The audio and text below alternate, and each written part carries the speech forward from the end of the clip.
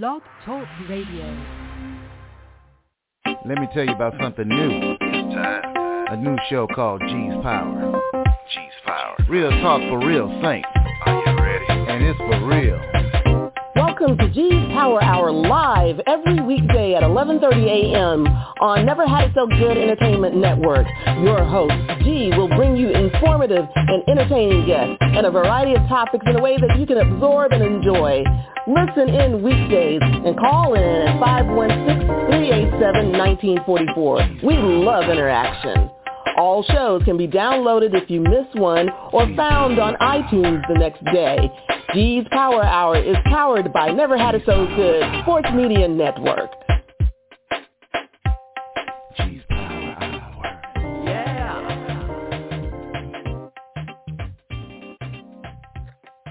Well, good morning, brothers and sisters, kings and queens, angels and saints. Ladies and gentlemen, welcome back to G's Power Hour on Never Had It So Good Entertainment. I am your host, G. Thanks so much for being with us today.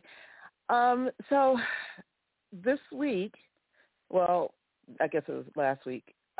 Anyway, there was a young man, black teenager who's driving his family's car through a neighborhood in Sanford, Florida, and was angrily approached, allegedly, by two white men. They accused him, allegedly, of street racing, and one of them hit the side of the car with an orange cone, and the other one threw a stone through the teenager's car and shattered a window. Anyway, the two men were arrested, but there were things, it's just reminiscent of years, almost decades gone by of get out of my neighborhood, you don't belong here. And so how much progress have we made? What were the circumstances? We don't know everything, obviously, but we do want to kind of examine the situation. So we are pleased to bring back Dr. Jeremy Levitt, who is a professor at Florida A&M. Good morning. How are you, sir? Oh, dear. Okay. We are supposed to have Professor Levitt on, and I know we were having some technical issues before, so we're going to try to get him on. But anyway, the people that were accused of mistreating the young teen's name is Jermaine Jones. They were named Howard Hughes, 61, and this is actually a Washington Post, so this made national news. Washington Post article, Howard Hughes, 61, Donald Corsi, 52, arrested on felony charges of criminal mischief with property damage. Hughes also faces a misdemeanor charge of battery, and Corsi has been charged with felony weapons offense of throwing a deadly, quote, missile into a vehicle. Hughes or Corsi have not responded to comment so far. But anyway,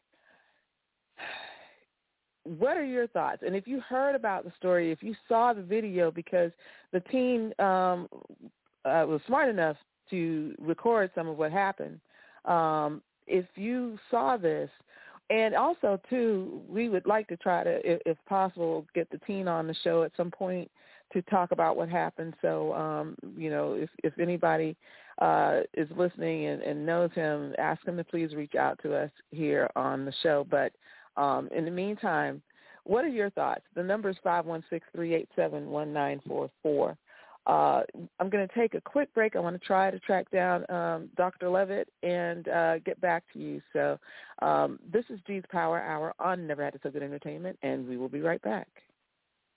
Over the past 60 years, Dove Beauty Bar's superior formula has remained unchanged. But when it comes to beauty, everything changed. Together, we redefined beauty. We said no to stereotypes and yes to every type. We let go of judgments and embraced what makes us unique. We're proud to have been there with you, caring for you every step of the way. Here's to the next 60 years. Having a wedding, reception, wedding, reception, family reunion, planning a banquet, or some other fundraising event? Need to share your knowledge through a workshop or seminar? Or it's a difficult time and you need to plan a wake or repast? Let us help. At our gatherings, let us reduce the stress and make the occasion memorable, treasured. Call our gatherings at 407-968-9387 or email ourgatherings@yahoo.com. Let us help plan your special event.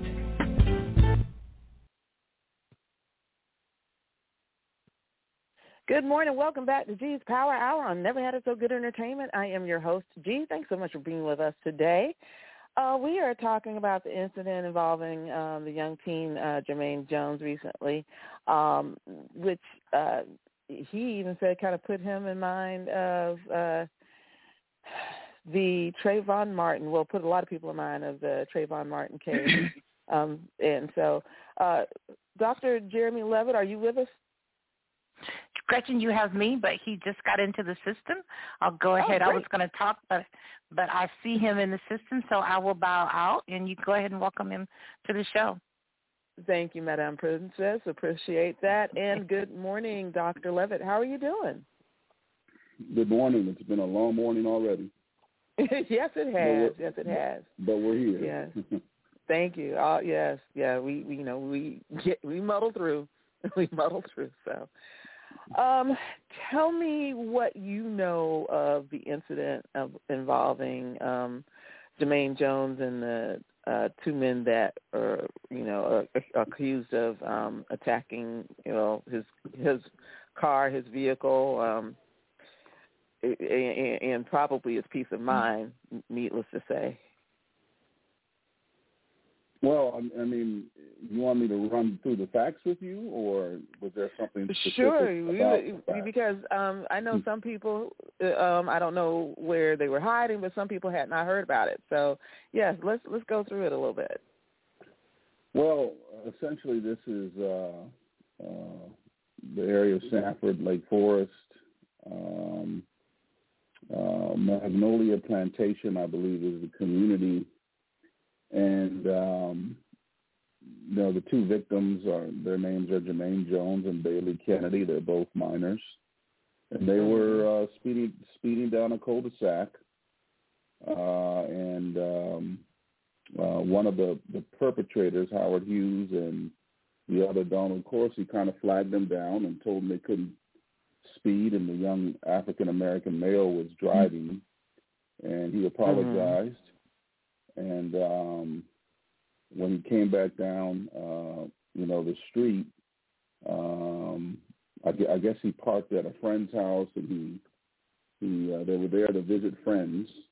It's a gated community, so someone has to kind of buzz you in to get in.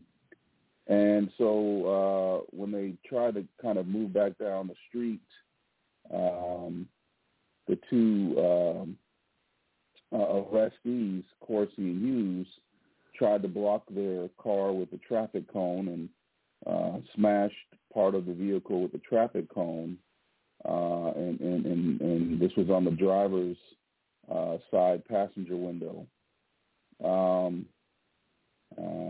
then obviously when the young man slowed down and he tried to kind of leave the cul-de-sac, these guys tried to block the car.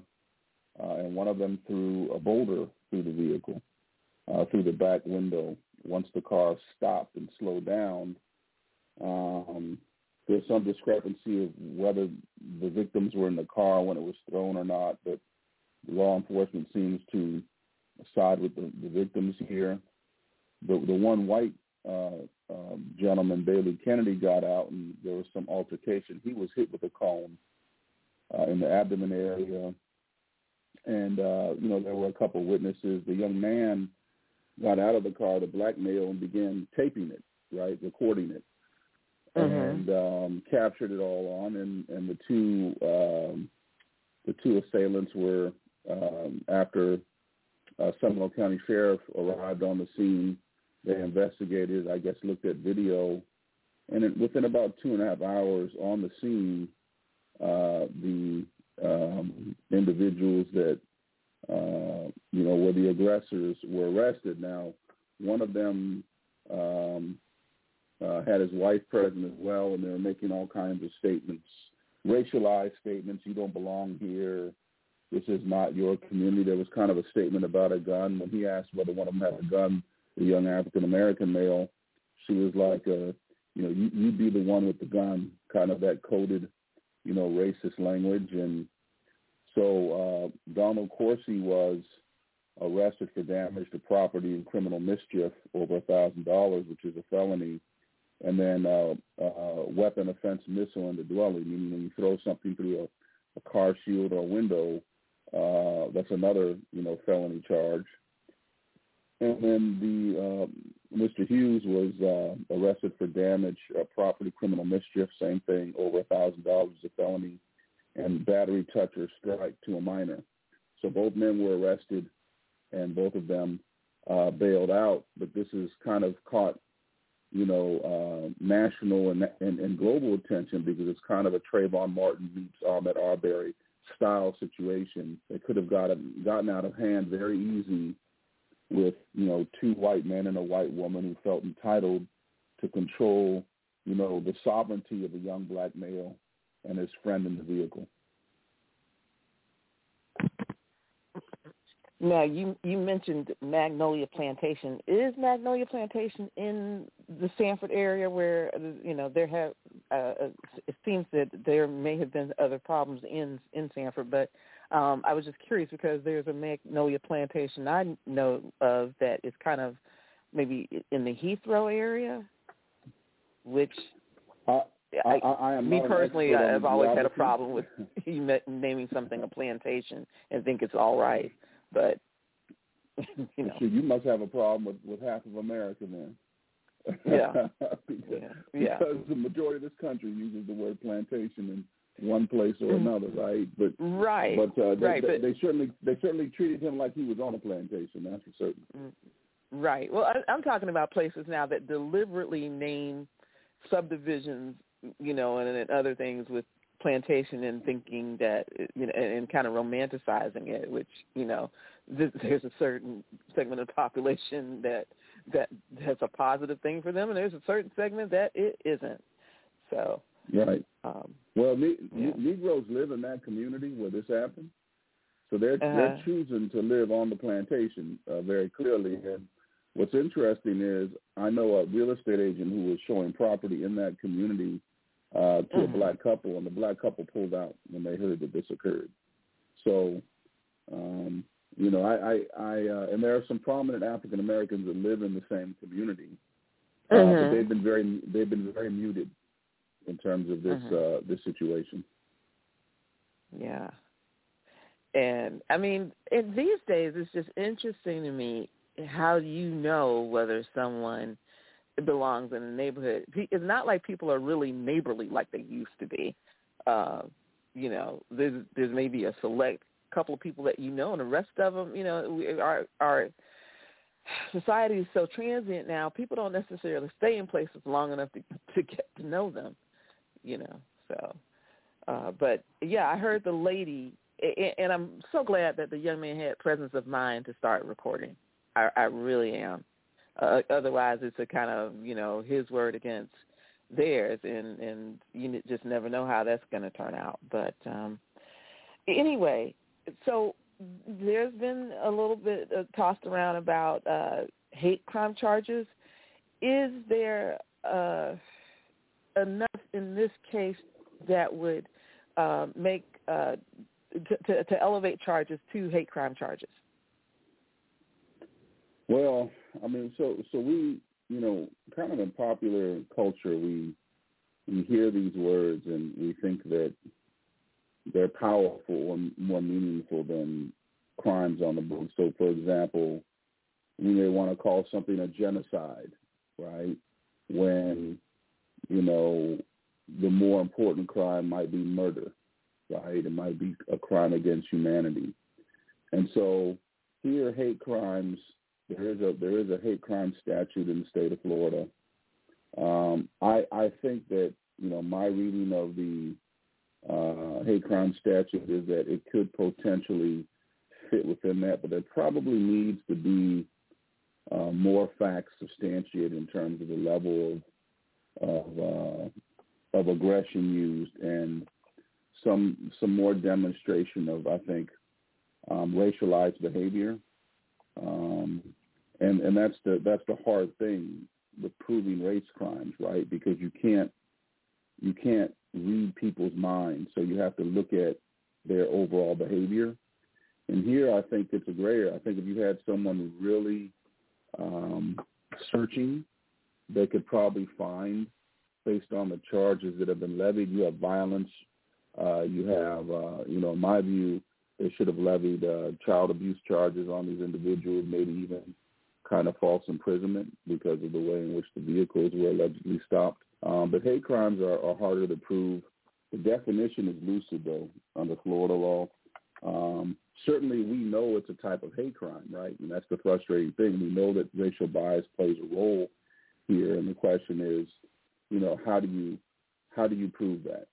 How do you demonstrate that? And that's always a challenge that we have. Right, because you say you don't belong here. I know what I think of when I hear it.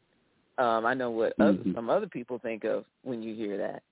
But, but how can you determine whether or not it was meant in a racist connotation versus I know the people in my neighborhood, I know the behavior of the people in my neighborhood, you aren't a part of my neighborhood, ergo you don't belong here. So, So how do you make that?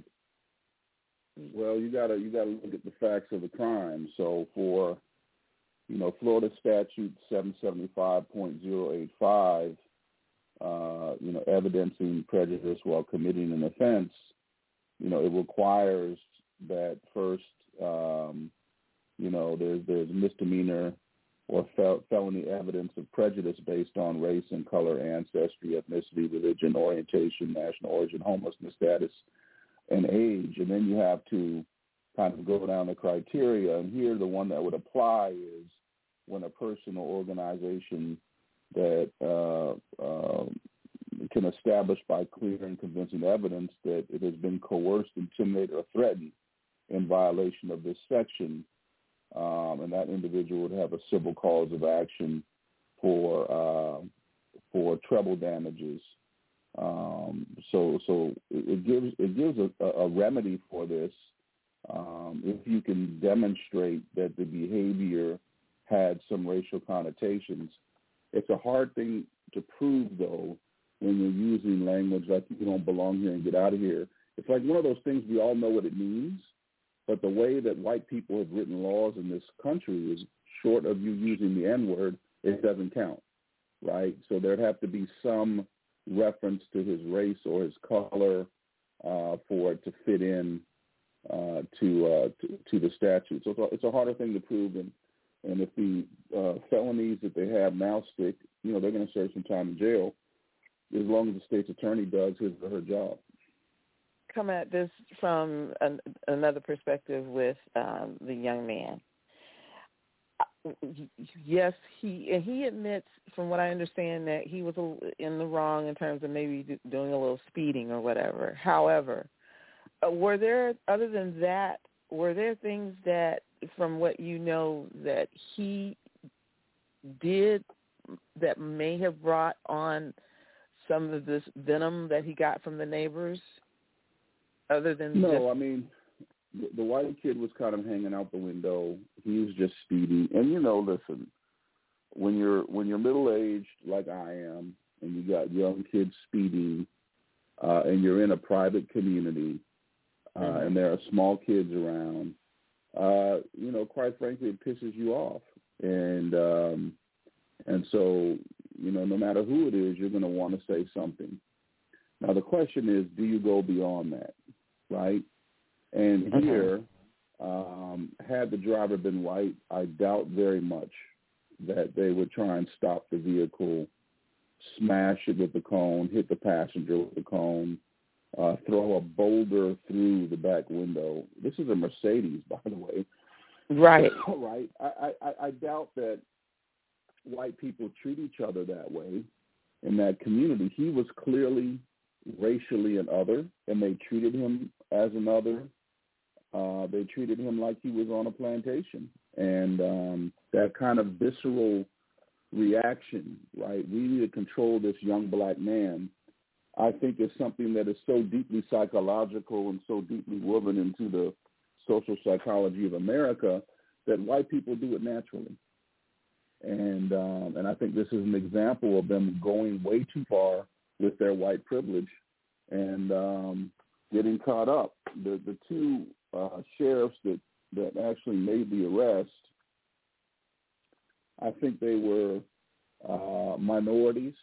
The criticism is they took too long, and maybe they did, but certainly when you have to look at and review evidence and consult, the sheriff's office in Seminole County, who I've spoken to about this, seem confident in their charging and in their, investigation into this, and they're continuing to investigate that.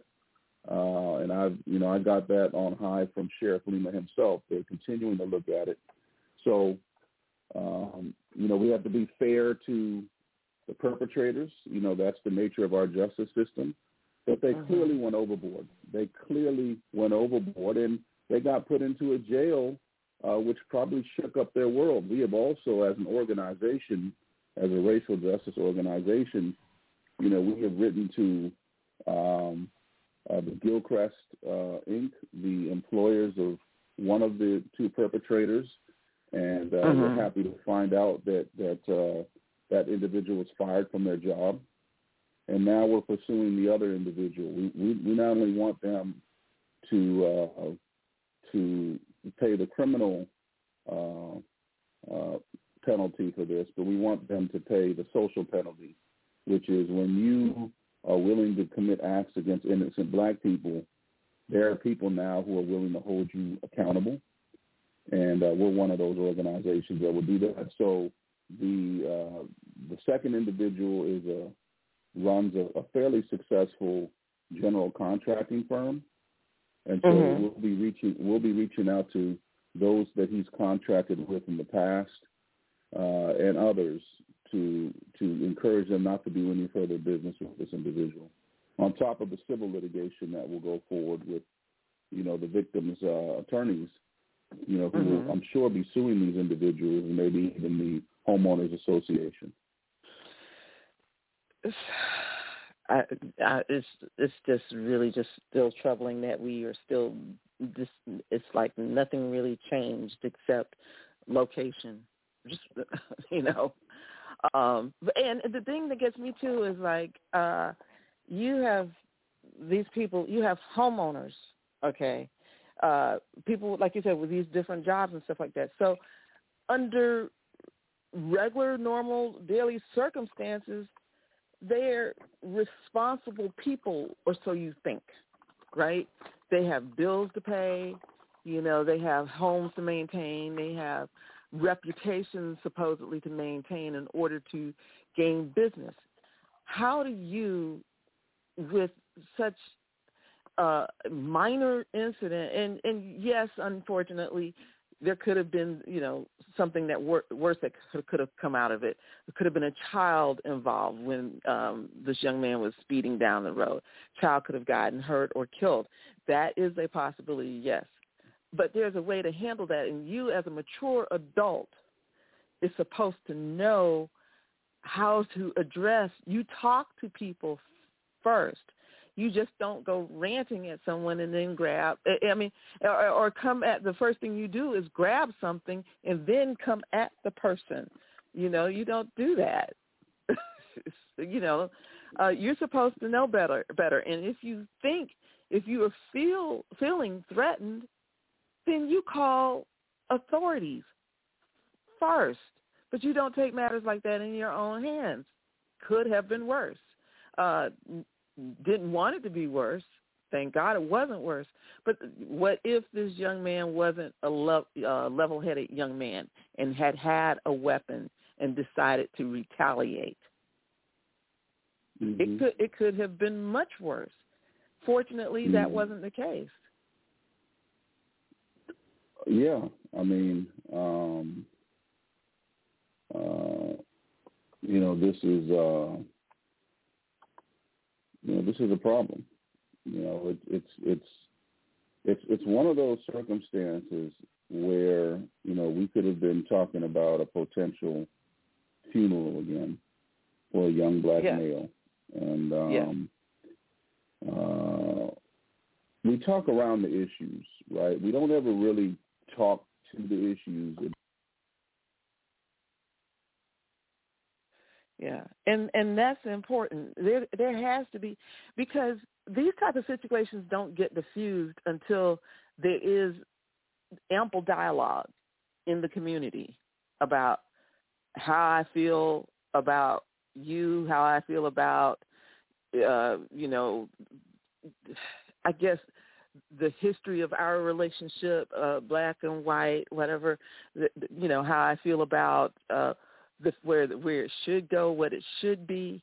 And then we have people, I won't name names, but we have people that tend to exacerbate situations to even the point on a national scale, and I think you know what I'm talking about. It's just a matter of there's not enough. I don't feel like there's not enough people that are engaging in, critical but positive conversation about race relations. We kind of want to hush and say, everything's okay and there's an incident here or there, but what is actually, these incidents are indicative of feelings that are bubbling to the surface that have been suppressed and need to be dealt with, because you can't move forward if you're still holding on to wounds of the past and wounds of the present. Those issues have to be resolved.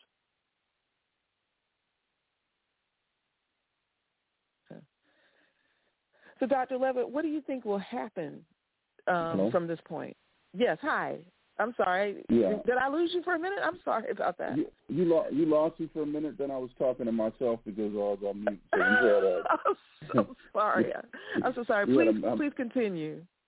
Well, what I was saying is that I think that we have to just really be honest about dealing with what the real issues are. And we develop all these safety valves and mechanisms and processes and mechanisms and structures to deal with what the real issue is, which is the prejudicial behavior, the anti-black behavior and attitudes of white people and white men. And so there is no defeating racism. There is no making major gains until white men wake up and decide that they want to change their values and their behavior as it relates to African Americans and other people. I'm not concerned with everybody else, okay? Every group has their own representatives and constituencies, and I'm empathetic to the plight of other people. But my concern and our organizational focus is to protect black life and liberty. And that's broad because the black community is the most diverse community in the country. No one has the color and ethnic diversity that we have, or the language diversity that we have in our communities.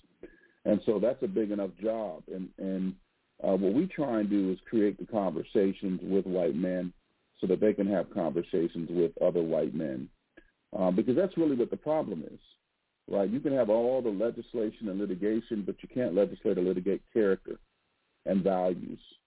And as you see with the hearings on the January 6th insurrection, you see we have a problem in the country with violent white extremism and violent white vigilantism is what we saw the first steps of in the Jermaine Jones case. This was white vigilantism, no different than what we saw with with Zimmerman and with the murders of Ahmaud Arbery, right? What do they all have in common? And when we talk about this, we also got to talk about the Latino factor, right? Because there are white Latinos that identify as white who have the same, if not more, anti-black bias. And because we bought into this, I think, notion of people of color, we tend to give people of color a pass when they discriminate. And we have to stop doing that. We have to really key in on what the real issues are. Look at the killings that we're seeing around the country and take a look at the type of Latino violence against black people that we're seeing. It's not insignificant. It is statistically significant, and we need to pay attention to it. So what do you think are the next steps, especially for this young man? How is he supposed to move forward from this? Because, like I said, I know there has to be some trauma. He may just brush it off. He's been, from what I've seen, the few couple of interviews that I've managed to see, upset, but, very calm, demeanor, relaxed demeanor to a point. But he's got to be suffering inside, and it, not just by the incident, but now it's all of this attention that's being drawn to it. So how does he move forward? Well, like all of us do, right? You pull up your pants, you pull up your boots. If he needs some psychological counseling, his parents need to get him some. These young men are not built like men in my generation. So, they tend to be more emotive, more sensitive, more in tune with their emotions, right? And so counseling is probably going to be important to him, and getting a reassurance that he did the right thing. If he were my son, he would have got a whooping for all that speeding, okay? He would have got disciplined for all that speeding, but that doesn't mean that he deserves to be treated like an escaped slave. And so he needs to move forward and let this be a part of his calling. God chose him to experience this. God chose him to be patient and to be deliberate and to show the world what occurred in that community. He was selected, so he has to embrace that calling and figure out what else God wants him to do and have the strength and the insight and the humility to move forward with that.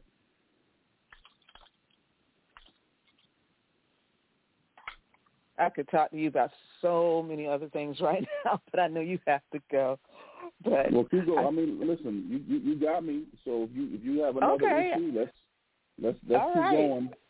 I appreciate that. So let's take a quick break because we got to pay bills. I'm here with Dr. Jeremy Levitt. What kind of lunch y'all sending me? Y'all sending me some lunch? Okay. All right. I'll have to work on that next time. So, but we're going to take a quick break. We're here with Dr. Jeremy Levitt. If you have questions for Professor Levitt, the number is 516-387-1944. This is G's Power Hour on Never Had It So Good Entertainment, and we will be right back.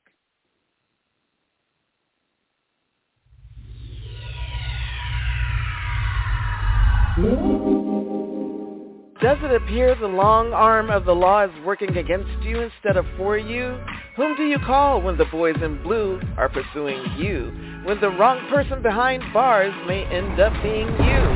With over 40 years combined legal expertise, Anderson and Welch bring to bear a smart, sound, sensible defense of those caught in what may be the unrelenting grip of the legal system. Turn to Anderson and Welch first to get ahead of trouble, not fall into it, by calling 561-832-3386. That's 561-832-3386. That's Anderson and Welch Law Firm, online at andersonandwelch.com.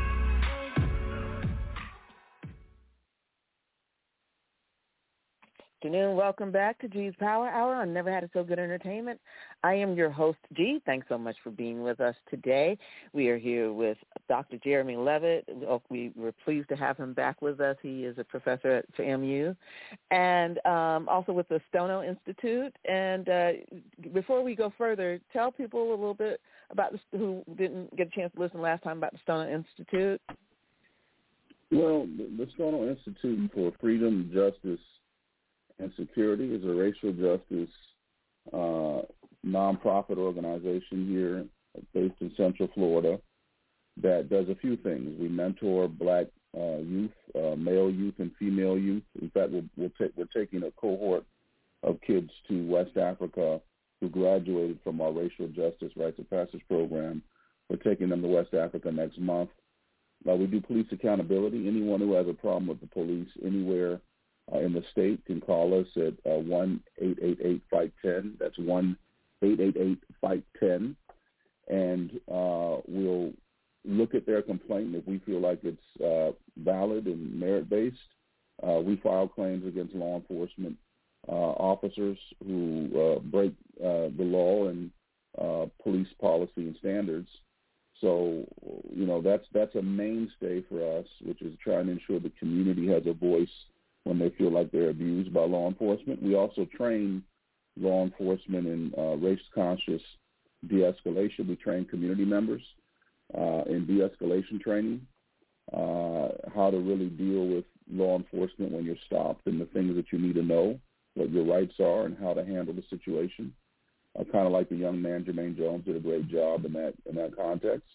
And then we have an anti-Black hate program, which deals with issues like this, where we start to move on people who demonstrate anti-Black hate in ways that use tactics that are best practices in the intel and law enforcement community to try and do some early warning and prevention on violent white extremists, whether they're in law enforcement or whether they're in they're civilians. Those are the things that we do. Okay, so I just wanted to get clarity myself and kind of, I guess, reintroduce you to some and introduce you to others in terms of what the Stono Institute is about. So I guess one of the things that I had wanted to talk to you about, and I'm not sure because it just came up on my radar, and I'm just having the technical issues, of course, but this is in regards to former gubernatorial candidate Andrew Gillum facing federal fraud and conspiracy charges that just came out, 21 counts. This is on WFTV, the alert that came over. And it says Gillum and a lady named Sharon Letman Hicks, who's listed as CEO of the National Black Justice Coalition, also indicted. So just was wondering, do you think that Mr. Gillum may be targeted because of maybe wanting to maybe prevent him from running again for governor? I don't know what the specific charges are against Gillum, and I'd have to look at them. But no, I mean he had his chance to run, he blew it,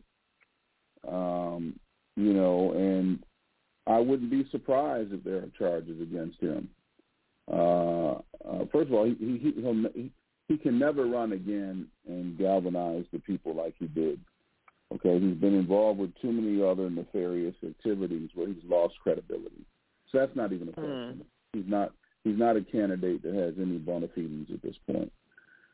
It is very possible that he engaged in illicit activity. He was living a double life. He was not honest with the public. My thing is, if you're a member of the LGBTQ community and you're running for the highest office in the state, you probably want to let the people know that and give them an opportunity to vote for you based on your credentials, as opposed to having it be front and center of a scandal, right? And so that kind of behavior that he demonstrated, and that the way in which this went down, which my memory was that there was a white male prostitute involved and others, and there is a stream of consciousness of dishonesty that might be present in this character. I don't know. I met Gillum and supported him because I wanted to see a young brother do well, but I have not been impressed with what has come out since then. And if these charges are federal charges, they don't typically go after you unless there's something to them, right? And so I think we just have to wait and see. He's entitled to a vigorous, zealous defense. Hopefully they're wrong. But you don't go after a former governor candidate, a former city mayor, someone who almost won the governorship unless she got something. And so I think we have to stay tuned for that, and hopefully he and his family will be able to move beyond it at some point. Yeah, I hope so. To see a young black man get that close to the highest office in the state of Florida, and then just it seems like just different pieces of the building blocks just seem to be falling apart. And like you said, in terms of his character, you have to question how did he get as far as he got with the campaign, and then what happened that if he was, let's say, maybe he had a certain strength of character up to a certain point, what was it that made him just turn the other way? So. Well, there's certainly some deception there, right?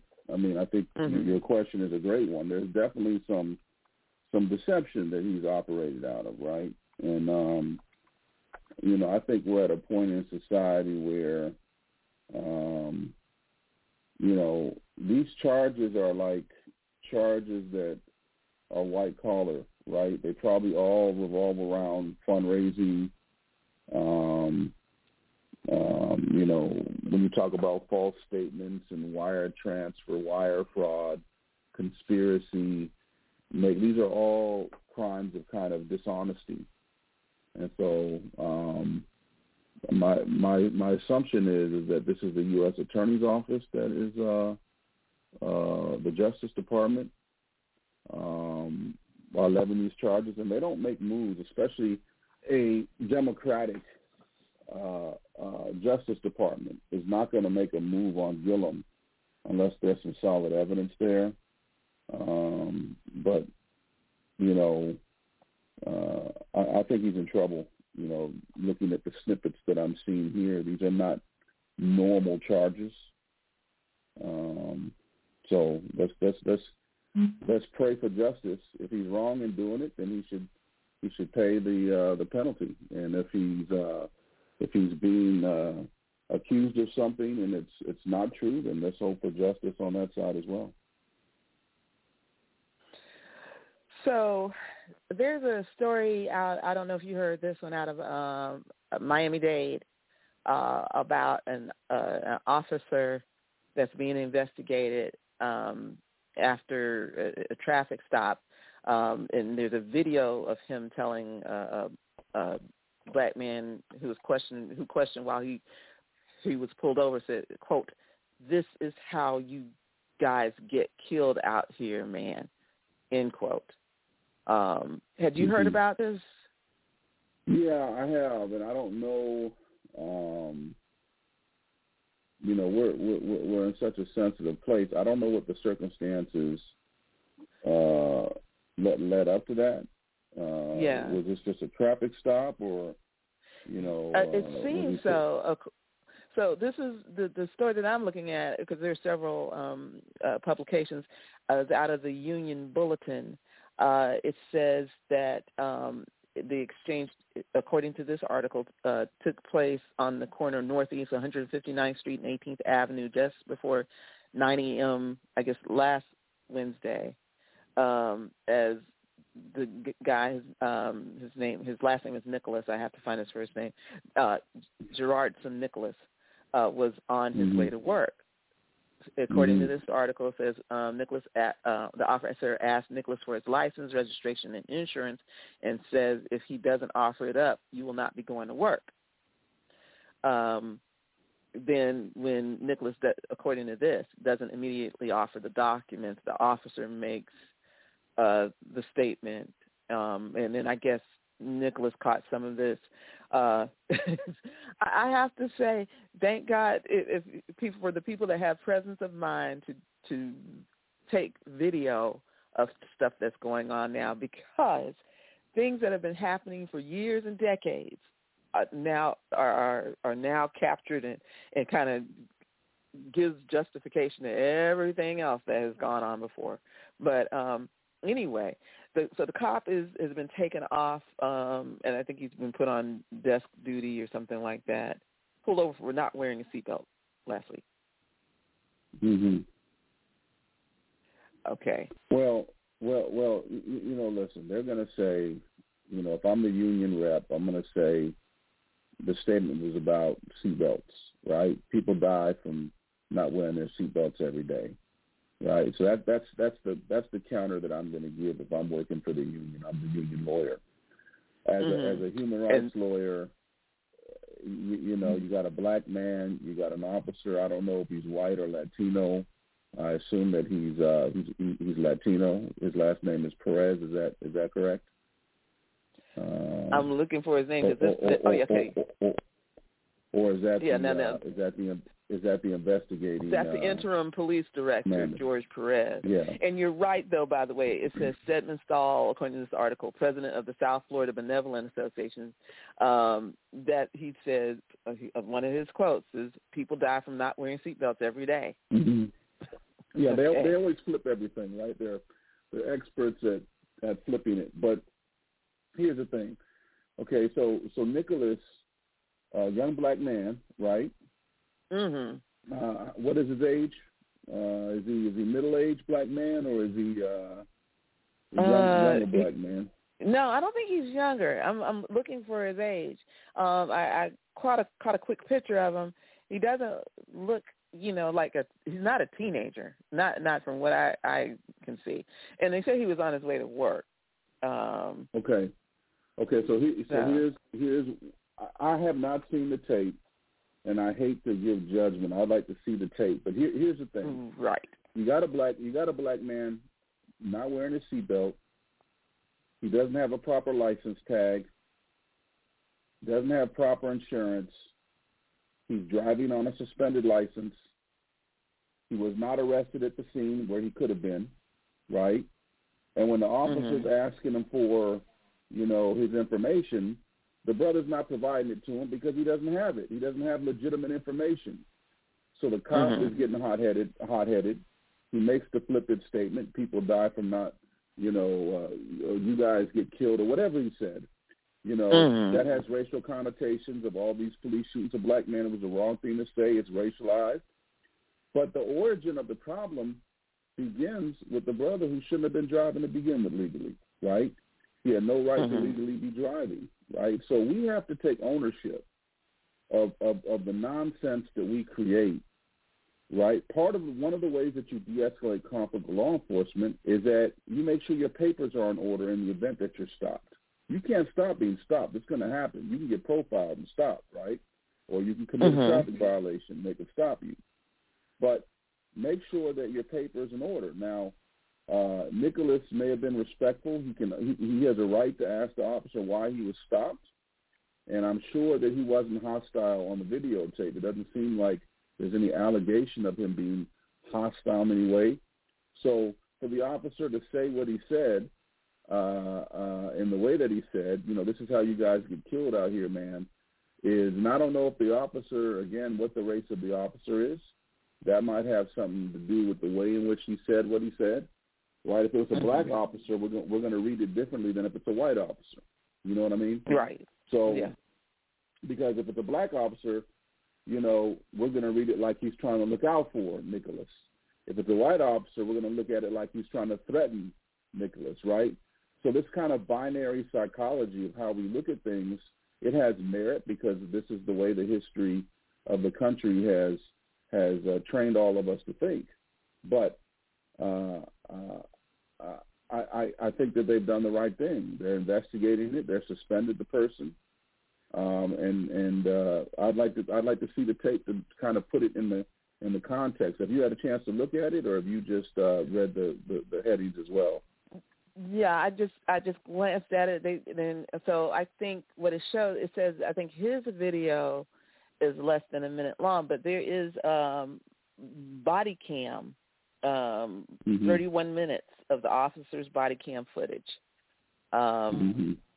So I think I would definitely like to see that. I'd like to see both, but I would definitely like to see what actually, from the officer's perspective, because a lot of stuff too, is taken from either the person's perspective or other people nearby. And a lot of times we don't get a chance to see that body cam because I think also, too, I mean, it gives a better, like a well-rounded picture of exactly what happened and things that, you know, the officer probably, if that the camera would show, that the officer may be caught up so much in terms of what's going on in his head that he may have missed, you know. It's like maybe this guy wasn't doing what you thought he was doing, you know, not necessarily in this particular case. I'm just talking about in general.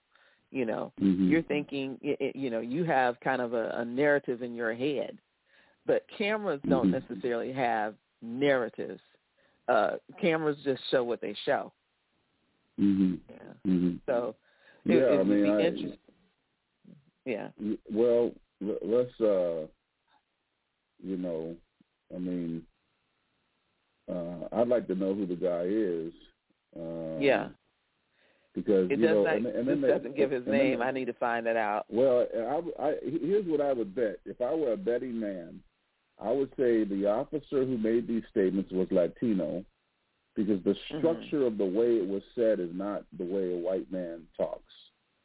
And he's probably going to claim that he has some Afro-Latin descendancy, right? So again, they flip the argument, right? You know, so he's being accused of racism. He's going to say, you know, he's black too. And so then the belief is, well, if you're black too, you can't be racist, right? That kind of negates it, which doesn't make any sense. Because I guarantee if we go to his employment file in Miami-Dade, it doesn't have him listed as self-identified as black. But, you know, I'm interested in this. We got to see if we can pull up some facts. If I would have known about it, I would have had my staff pull it up and brief me on it. That's okay. You when you get the 411, you're welcome to come back, and we can talk about this. I'm looking at another article that BET had, and it doesn't have this officer's name either. It was a motorcycle cop, from what I see, but it doesn't. It still doesn't have the officer's name. So, and that's interesting. Is like, you know, why hasn't that been released? Right. You have the other person's name that's released. Well, I'm looking at something here funny. As you're talking, I pulled up something from a day ago, and there was a commission meeting on racial equality within the Miami Police Department, and the former union head, Captain Javier Ortiz, who's a very influential cop, who's been accused of racism and brutality against black citizens in numerous cases and lawsuits, claimed that he was black, and he also referred to black men as Negroes. He says, "I'm a black male," he said. "Yes, I am, and I am not Hispanic. I was born in this country. That's how I feel. However, he was caught lying about his race on a 2014 lieutenant's examination and a 2017 captain's application. His original file with Miami Police Department says he's a white Hispanic. You see, so this is exactly what I'm saying, right? They play on this. This comes out of like a textbook in the way that they look at these kinds of issues. And so, you know, some Latinos play on this because think about it. You know, Cuba is really 80% black, right? And and Cubans identify as Cubans, but there are black Cubans, there are Afro-Cubans, right? Puerto Ricans often will identify as white or Latino, but the majority of them have some form of African blood because Puerto Rico was a slave plantation. So there is this identity issue in the Latin world with blackness that I think we haven't come to a head and really had a conversation about. Sometimes I think black people let Latinos move in and out of black spaces too comfortably without really pinning down this issue of who are you and how do you identify, right? Because we're a diverse community as black people. Right. We have people from every background, including black Latinos, which is wonderful, which is our strength, quite honestly. However, when it's manipulated, because in the Latin community there is a lot of anti-black bias, and all the attitudinal studies demonstrate that. We don't talk about it because we see each other as these kind of great people of color. The problem is the only people disadvantaged by the greater notion of people of color are black people, because everyone else wants to attach themselves to us because we are the standard bearer for color in this country. And I think we have to move away from it. I don't like the term. I don't use it. I use black. I use African American. I use African. And when you don't act right, I use Negro. Okay. All right. And, yeah, I mean, that is a discussion that needs to be had, I think, in the Hispanic community. And I don't know what kind of discussions they're having. And I really probably would like to have someone on the show to talk about it, because I do know, for example, I had a coworker one time. We got along great.